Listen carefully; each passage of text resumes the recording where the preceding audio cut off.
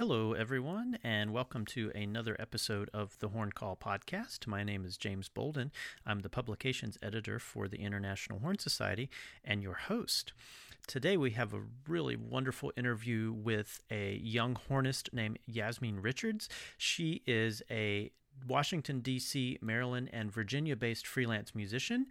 She recently graduated with a master's degree from the Peabody Conservatory, where she studied with Denise Tryon, and she is the president of the newly founded Chromatic Brass Collective. And this podcast is due to come out about the middle of August. So if you're listening to this now, you have heard Chromatic Brass Collective's performance at the recent IHS 53, or at least I hope that you have. If you haven't had a chance to take a look and listen to all of the wonderful content hosted by IHS 53. It's my understanding that it is going to remain online for IHS members for a certain amount of time after the symposium. So if you didn't catch their performance during the actual symposium, I certainly hope that you will. I had a really great time talking with Yasmeen. She's a brilliant, driven, energetic person with a lot of wonderful ideas, and she was willing to share a little bit of her time talking about her background and how she came to be where she is and doing the things that she's doing. So without further delay, on to my conversation with Yasmeen Richards.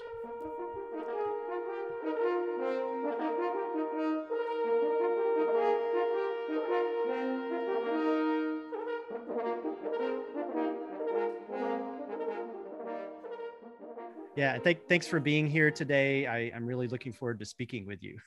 I'm excited. I'm excited to speak with you too. Yeah. So Yasmeen, if we could start today, I think it would be good for you to share with our listeners just a little bit about yourself and your personal journey in music and otherwise, if you want to share that, and just kind of how you ended up where you are and what it is that you're doing right now. Yeah, awesome. So I am originally from the Bay Area, so Oakland, California, and I grew up moving around a lot. I moved between the Bay Area, Los Angeles County general, and Albuquerque, New Mexico.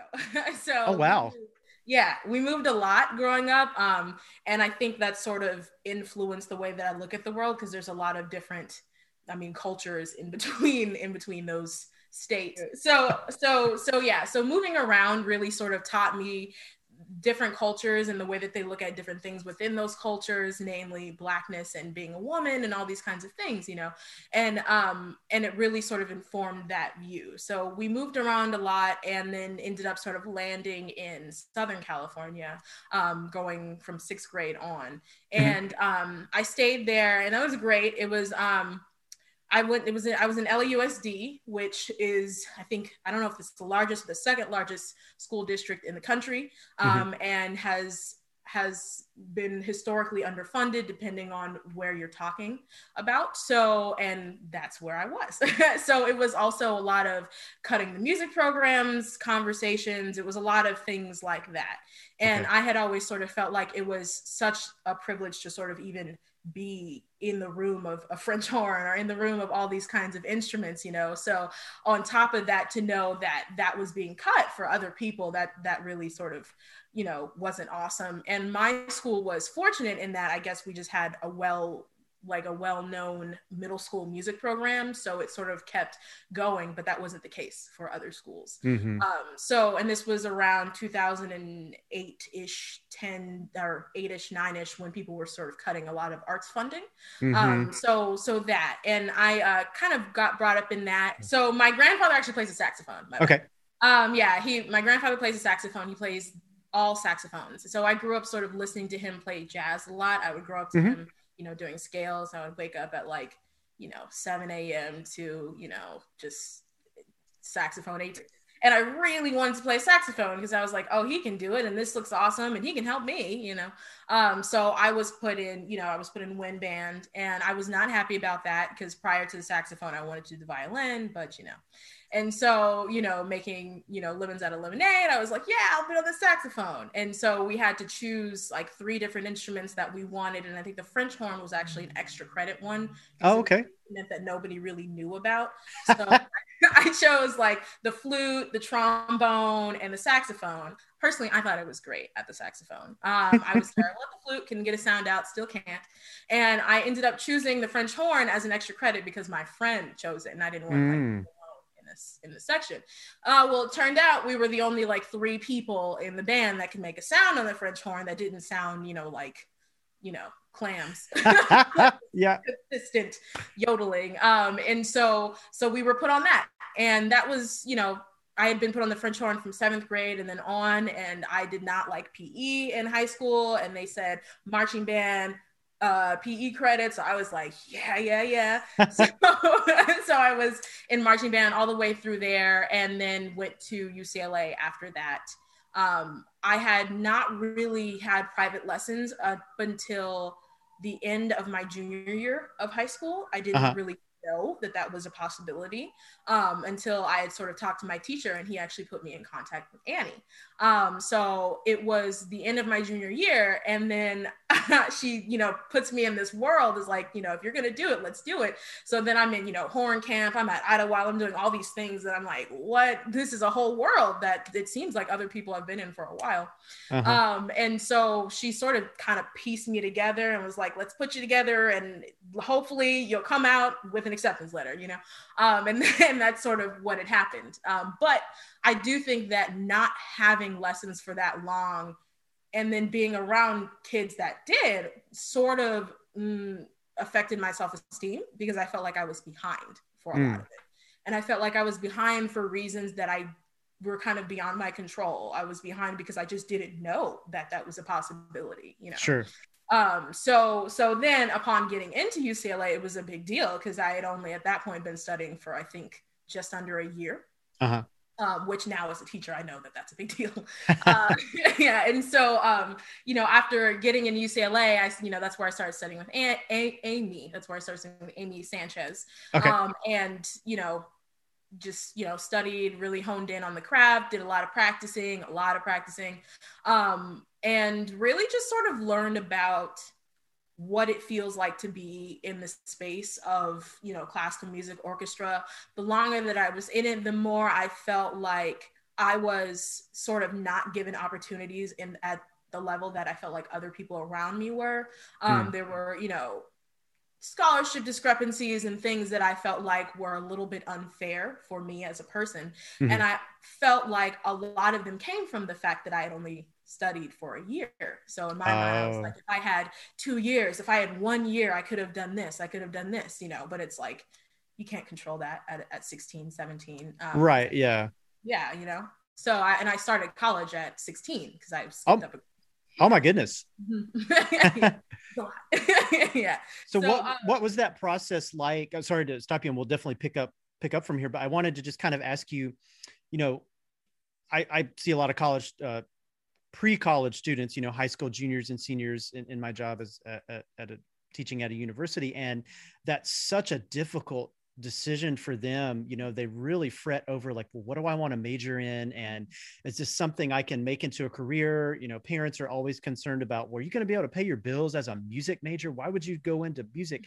And for me, I try to understand that decision-making process as much as possible to try to help students, end up on a path that's going to be successful for them, whatever that may be. It may not be in music, it may be accounting or something else, but, what was that decision process like for you? At a certain point, music went from this activity you did because it's fun and you enjoy it to, I want to do this for, potential career. Yeah. I mean, so because I had, my grandfather played saxophone, there was already sort of an energy of musicians in my family. We are not a family that comes from a lot of means, but we are a family that has a lot of artists involved. That's how my family's always been. So I never really felt afraid to pursue art in that way. Mm-hmm. Because my mother always sort of brought me up to lead with what you love, and then whatever, if you do that, everything else the money will follow if you Mm-hmm. love and passionate about what that thing is. So it wasn't really that difficult in the moment. I Uh-huh. think I think in hindsight though, I think what I really ended up doing, it's funny because I just had this conversation with the student. I really just led with like my dream. Like, I think that's something that a lot of kids don't really have the privilege of doing anymore. I think because we're so, disheartened slash, jaded with student loans, with all these other things, the magic and the fun of college has really gone away, and Yeah. initially, I mean, I remember growing up and being like, I really want to go to Harvard. Like that was like my thing, Uh-huh. I didn't care about the tuition. I didn't care about anything. And now, but the out of state, what? I don't even know what that is, but Right. to lead with what you love, and then to have also the other requirements that you need the money or aspect, you need the, academic aspect, and to really average it out rather than choosing one or the other. I think that was Sure. sort of, yeah. Yeah, there's a lot of variables in the equation, especially with how expensive college is now. It's just incredibly expensive.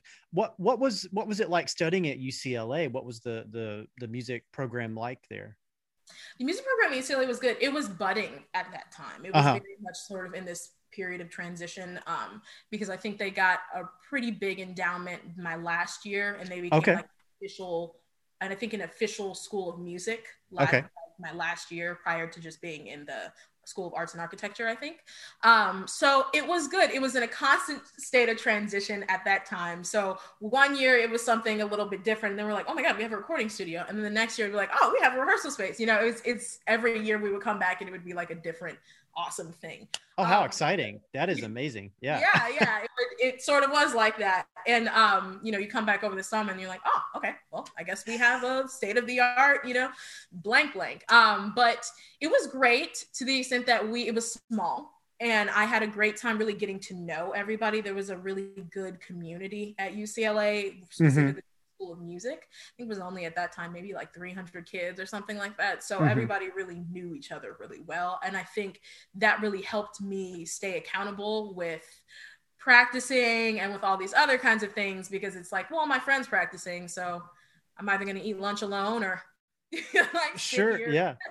sit here and eat lunch in a practice room. And if I'm already in a practice room, well, I might as well just practice. Right. Right. So yeah, that was really cool. And they also did a lot of like cool contemporary music stuff, because like Gloria Chang is on staff there. So I did some contempo flux stuff that was really awesome, that I don't think I would have had as much of an experience depending on the other school I would have gone to. And they had a really awesome outreach program. They had the, I think, Gluck Outreach Fellowship program, or Gluck Outreach program. And it was great. We basically made a woodwind quintet and we just toured around Los Angeles, and Oh, that sounds awesome. it was really awesome. So we were in charge of making our own program. We had to make basically everything. We had to structure the concerts and everything like that, and it really helped in hindsight to do what I'm doing now. So yeah. Yeah, what an amazing opportunity to like put together those skills in like entrepreneurship and organization, and that's really cool. Yeah, it was awesome. And we got to learn about, okay, for this audience versus this audience, for kids versus this. I learned to give kids more credit as far as what they like to listen to. Children can be amazingly perceptive. I think they don't get bogged down with so much of the stuff that gets in our way as adults, right? They're just kind of like no filter in the best way and sometimes in the worst way. Yeah, yes. So they're just like, I just like how it sounded. And I'm like, all right, Yeah, that's what it's about. So absolutely. Well, that's cool. Well, how did you end up moving to the East Coast then from Southern California out to Peabody? yeah, very, very big change in everything. So I really wanted to go to Peabody. I wanted to go to Peabody, I think, all the way from my sophomore year of college. Okay. I was a volunteer at IHS, I think 47. I think 47 was the one in Los Angeles. or Yeah. Oh, I was at that one. Yeah. yeah, yeah. In 2015. Yeah. Yeah, it was great. And I really, ran around following Annie, being like, what do you need? What do you need? What do you need? She was like, Okay, so you're one of the ones that made that such an awesome IHS. Like in my memory, that's up there with just such an amazing experience. it really was. It really was. And like I was talking to Annie because I mean she had sort of been my mentor all the way from 2011. So when she got the bid to do it and she was doing it, and building it, and I remember being like, the t-shirts, well, Yasmeen, what do you think about the t-shirts? There, do you think, it was just I really loved helping her or just watching her put it all together. This like huge thing, So I was sort of running around with her all the time, whether it was signing people in because I was smart to the extent that I can do anything under the volunteer sheet. And I didn't know that meant page turning. That was the thing. That, yeah, I didn't know that they would actually take me up on that one right there. So I actually ended up page turning for a recital for Denise Tryon and Stefan Dorr. Okay. Yeah. I was at that recital. Yeah. Yeah. And I was terrified. Oh my goodness. I think I only page turned for Denise Tryon, and then Stefan had his own like person, or he was doing it by heart. I don't even know. But I definitely did it for Denise, and I remember just being backstage with Denise Tryon and Stefan Dorr, and they're just talking and doing all that, and I'm just like, oh my god, this is wild. I'm just like 17. So, and I remember I thought Denise was like super super cool, like she is. She's a really like personable person and just like a really memorable presence, and it really stuck with me, her presence. And I remember figuring out that she worked at Peabody. I don't think that she even told me, because she might not have even known at that time that I was a horn player. So I kind of really wanted to study with her. And then on top of that, I really wanted to move out of Los Angeles because I'd been there for a while. And I didn't really feel that the culture of Los Angeles really correlated with like my personal identity by the time that I got to the end of UCLA. It's a very awesome city, but it's a city that's very image. I mean, that's LA, right? Sure. Yeah. It's Hollywood. Yeah. That's Hollywood. Yeah. That's just a fact. So whatever looks best is definitely gets a little bit further ahead in LA, which is awesome. And at the same time, that's not necessarily what I was wanting to do at the time. So I did a lot of really awesome freelancing stuff sort of because of that. And at the same time, I wanted to move somewhere where more people looked like me, where there were more Black people. And then on top of that, I wanted to move somewhere that was a little bit more grounded. Yeah, because LA is very easy to like, it's LA. I mean, it's a set. It's a giant set. Yeah. And I had been, disheartened by the traffic and by just all of it. And this was in the rise of TikTok and Instagram. So that whole culture kind of came rolling in, and I was like, and that rolled in and I rolled out. That's basically what happened. So, so I ended up auditioning for a couple different schools, but all places like, Chicago, Baltimore, I think one school in New York, cities that I felt like had a little bit more of a foundation of Blackness in that city. And so I, chose Peabody because it had Denise and it also had the city that I wanted and sort of the right. That I wanted. So, well, that's cool. No, that's awesome. And you're still based in that area, Baltimore, DC, Maryland. Yeah. Well, that's cool. What was that process like? And this is always I talk about the students making the decision at the high school level, getting into college. Another really interesting phase of that whole process is when students move from the end of their schooling into like professional life. And it's really exciting, but it's also kind of scary and terrifying and all of those things. So what has that been like for you, moving from basically, being a full-time student, but then, maybe doing some career things as well, but then now you're finished with school and now you're out kind of doing your own thing? It's been great. I mean, it's been freeing for me. I think it's tough when you do school back to back, when you go straight from high school to college to graduate school. I did it that way because I felt like I needed to do it that way, but that's not something that I would recommend to everybody. I think that I could have also benefited from a break. So, it's whatever person's own thing. For me, I wanted to keep the momentum. That was sort of why I just went straight through. But I would say it's a great thing to go straight through if you're a little bit unsure about what that reality is going to look like afterwards. The master's is great to delay real life. It is. Mm-hmm. And at the same time, what I would have liked to have done was gone into it with real life in mind, because I think I sort of went into it just thinking about, yay, I'm getting my master's degree, and it's, Denise Tryon, and it's, Peabody, and it's all these great things. I didn't think about like, okay, but there's only 2 years in this situation. Right. What are you going to do afterwards? So yeah, I would say the transition has been freeing, because a lot of classical music for me was sort of being told what to do, being told how to play, being told this is how this should go. This is how everybody does the pause at the beginning of Beethoven 3, and then you talk to somebody else, and then they're like, there's actually no pause, and you're like, oh my God, I don't even know. Like, at least for me, I'm like, I still, it depends. It was freeing because I didn't have to be told how a thing should go. But that also is daunting, because you have to be confident in your own musical decisions. You know?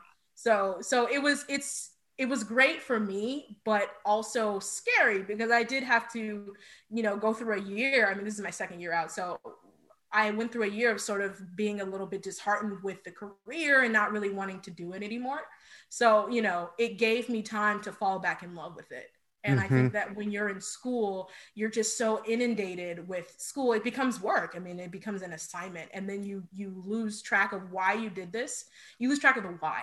And I think one great thing about being out of school, if you allow it to, is it helps you find that why again. Yeah. And you also had, like everybody else, we had to deal with COVID and the shutdown of things. And I think, let's try to maybe tie this in. So I want to talk about this awesome organization that you founded and that you're the president of, the Chromatic Brass Collective. So I was reading on the website that this kind of came out of COVID-19 in some ways, but then also wanting to form an organization for a group of people that didn't have representation to the extent that they should in classical music. So talk a little bit about that process and how you and the other members of the organization found each other. And, I'm always interested in that. And I think for people out there that want to do those kinds of things, I think they have the ideas and they have the passion, but they were like, well, I don't even know where to start. That kills a lot of projects before they even get off the ground. So I think hearing from someone like you who's actually done it and is off and running and doing an awesome job, I think that would be really helpful for other people who might want to do similar kinds of things. Yeah. So we had we were put together for the Common Ground series, and it was a series about Black women and women of color and non-gender binary people of color. I think it was specifically focusing on Black. We were put together for a discussion on our experiences in classical music. And this was in the wake of Breonna Taylor and George Floyd. So this was also when everything was at a head in June, I think. There was a lot of protests, there was a lot going on, and there was a lot of dissenting opinions depending on who you're talking to and talking about. And one thing that we were all sort of on the Zoom, we had all really came to this conclusion that we all feel just sort of uncomfortable in this career. It was kind of remarkable to hear all these stories that for me felt like they existed in a vacuum. It felt like a story that only I was experiencing, and a reality that it was just me. And to, see these, 12, 9, whatever it was, other women like, this is also what I went through. I'm like, what? It's not just me. That's crazy. So on top of, just being like, oh my God, this sucks that we're all going through this. It was really beautiful to just like hear, you from another perspective. And I think that that's something that we all really, really appreciated. And from that, I think the decision to sort of transition into an ensemble that we can control the things that make us feel the way that we do about classical music was sort of a natural sort of progression. We had all sort of wanted to do it, but nobody wanted to say it. So then we all sort of, so because we had already been put together, like, all right, well, we already have a group chat, let's keep going, And so that's sort of how that went. And it was about, I think like 7 or 8 women that all came together and just started building this thing. And we had the idea over the summer of creating a collective rather than a specific ensemble, because we wanted something that every single person, regardless of their skill, would be able to feel and see themselves in. That was a really important thing.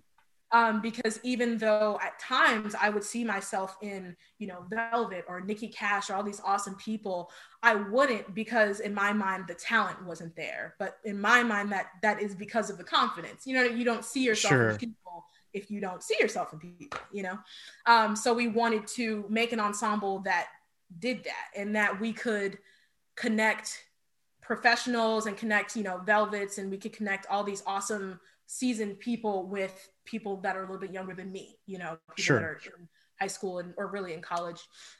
So that was sort of how we came up with the idea of a collective rather than a set ensemble. If we had a collective, we could sort of pull from the collective into the ensemble, if that makes sense. So no, that makes and it can be what it needs to be for whatever situation. Yeah. That's what we wanted. So if we had an outreach concert, since we're all over the country, if we had an outreach concert in Chicago, we could call the people in the collective that are in that area, and they could do it there. If we had, and so on and so forth. So it would be multiple ensembles at once under the umbrella of the collective rather than the other way around. So that was sort of how we came up with that idea. And we sort of, made it all online. I think we started through, pretty sure, Facebook Messenger. That was where we came up with the name, and the logo was that. And then everything else was moved on to Slack, and that's pretty much what we've been using ever since. So yeah, and we have, weekly meetings and all that kind of stuff. So I don't know if you had more questions about No, that's excellent. And the website is lovely. Let me make sure I have the web address, and I'll put it in the show notes. chromaticbrass.org is the website, and it's beautiful. It's a really lovely website. The logo looks great. I mean, this is to have put something like this together so quickly. I mean, not to single out any one organization or any one single institution, but things often move very slowly. People love to get together and talk about doing something, and then it never gets done. So I am incredibly inspired that you made this happen, and you did it. And, lots of other folks might just be talking about it still and not actually making it happen. So I think that's really cool. Yeah. I think, it's really just the passion of each individual person, and sort of really understanding that we're building our careers when we build this. We're not just building an ensemble. We're not just building a collective. We're building our futures. And one thing that we all sort of came to the conclusion of, or that a lot of us did after that initial, Zoom conversation, was that, currently, as it stands, there is no space that we feel safe playing this instrument, that we feel like our voices are heard, that we feel like there are no preconceived notions or any racism, any misogyny, anything like that in an ensemble for us. We really all realize we don't have a place to play, So I think the want and the fire that is building this so quickly is coming from that place of I want to play in this. That's for me how it is. And I want to build it already so I can be in the collective, So yeah. That's really cool. And kind of tying into that, I want to step back just a little bit and talk about, what were your influences, either horn playing music or otherwise, as you were coming up through the educational process, and then, now you're a young professional with this organization. Who are those that you look to be inspired by, and that you kind of want to, perhaps model aspects of your career on? So my mom, that's number one. The way that she leads with what she loves and leads with love first is really, really amazing. And that is in my Yasmeen Richards mission statement, tattooed on the back of my head or something. But outside of that, definitely Annie Bossler, definitely. She has been so inspiring in how she's been able to do what she wants to do, but still horn, it's still horn oriented. I always say growing up, I only thought there were two paths for French horn, you know what I mean? Orchestral, or teaching in Right. orchestral under the umbrellas like freelancing. And now what I really love about Annie is Annie really showed me that that's not true. You know what I mean? She does so many different things. I mean, she put together IHS, for example. Yeah. You know, but still through French horn. So I think definitely Annie, you know, playing quality wise, absolutely, you know, Denise Tryon, I mean, her playing is just killer. Yeah. Yeah. She sounds like $1 million. That's for sure. Absolutely does. And it would be like every lesson at 9 a.m. just boom, and I'm just like the commitment, like where, you know, the talent. So yeah, definitely her playing wise. And Annie pedagogically as well. I'd also say Beyonce. Obviously, she's not my individual mentor, you know, but from a larger standpoint of just being unapologetically a Black woman, really secure in that and not apologizing for that, regardless of what other people say. So I really appreciate that about her.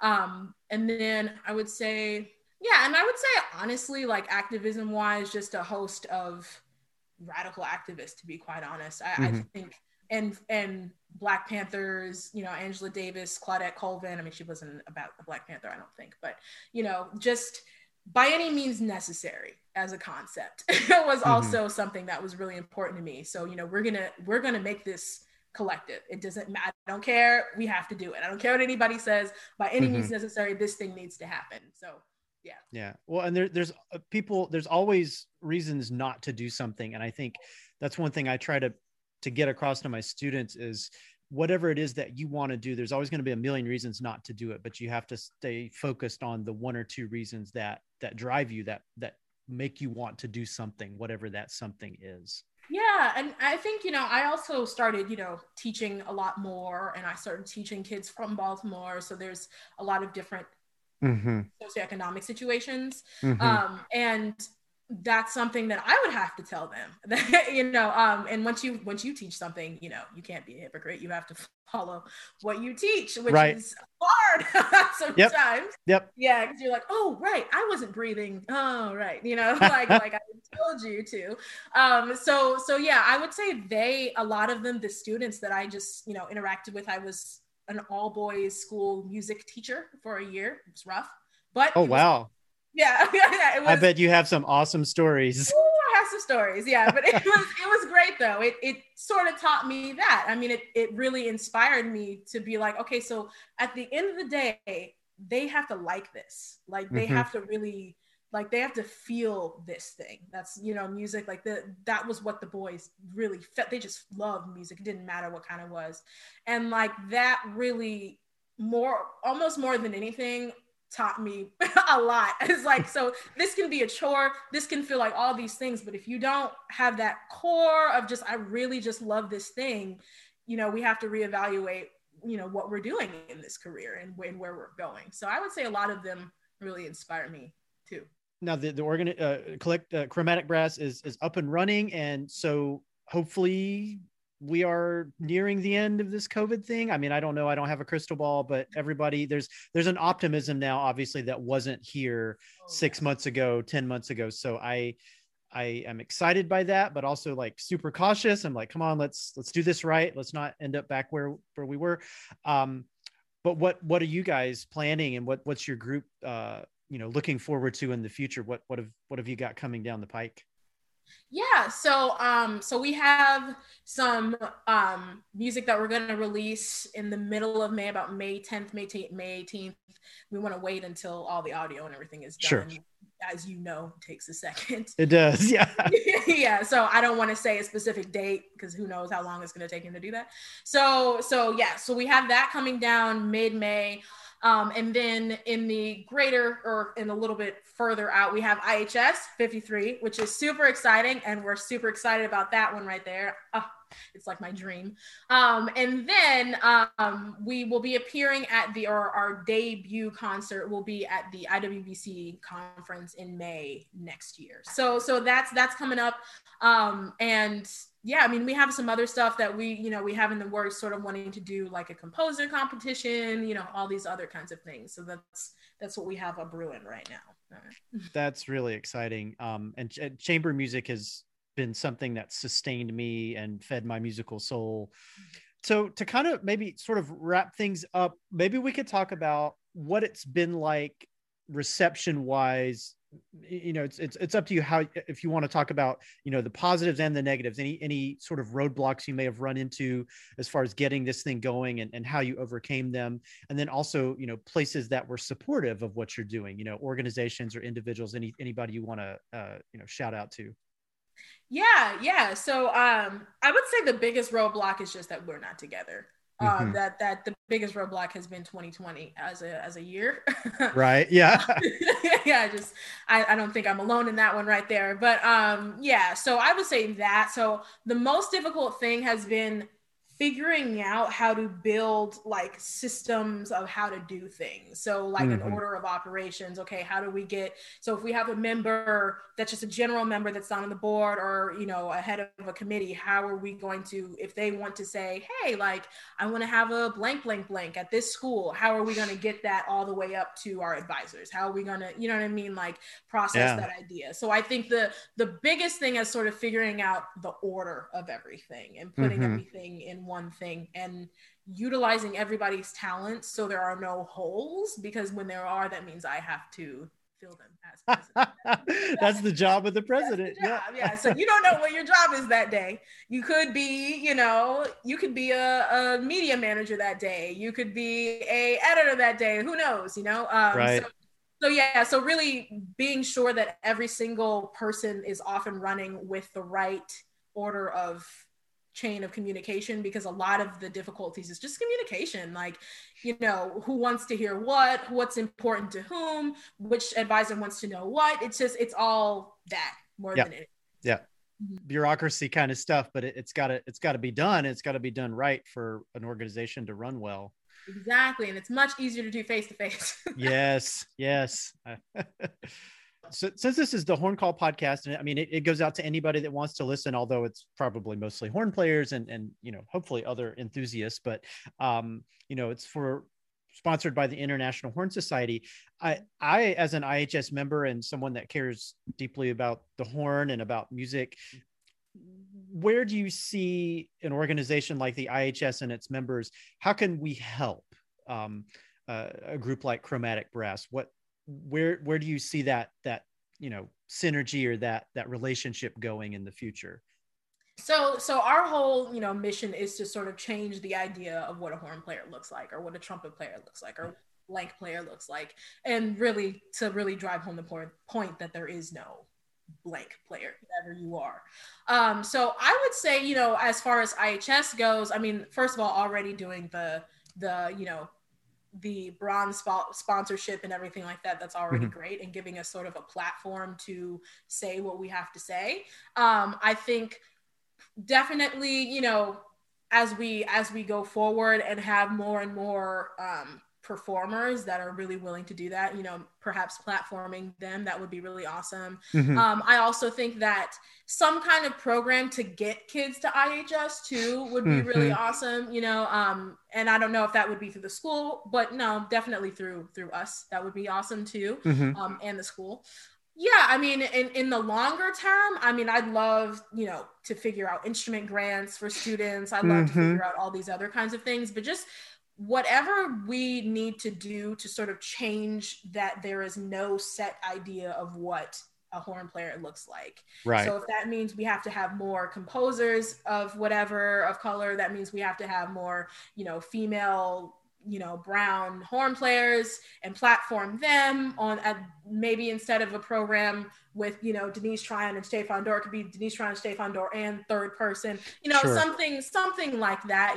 I remember what was awesome about IHS 47, which was like the most mind melting part, was when we did the Hollywood Bowl thing and they did Till all together and Concertstück. And yes. It was like all-star game of French horn playing. Yeah. I was like, oh, this is the greatest hits. Like, this is, these are all my reference recordings. It's insane. So yeah, something like that, you know what I mean? Maybe put one or two people on that stage, stuff like that. I would just, ask myself at every single iota of how we develop IHS, can we put 3 or 4 or 5 or 6 you know what I mean? Sure. or women in this situation. You know what I mean? That's how I would say, because there's no one way. So how I like to think about it is it's just every level of the building, if that makes sense. Excellent. No, that makes perfect sense. All right. Well, thank you so much for speaking with me today, Yasmeen. It's been a real pleasure. Yeah.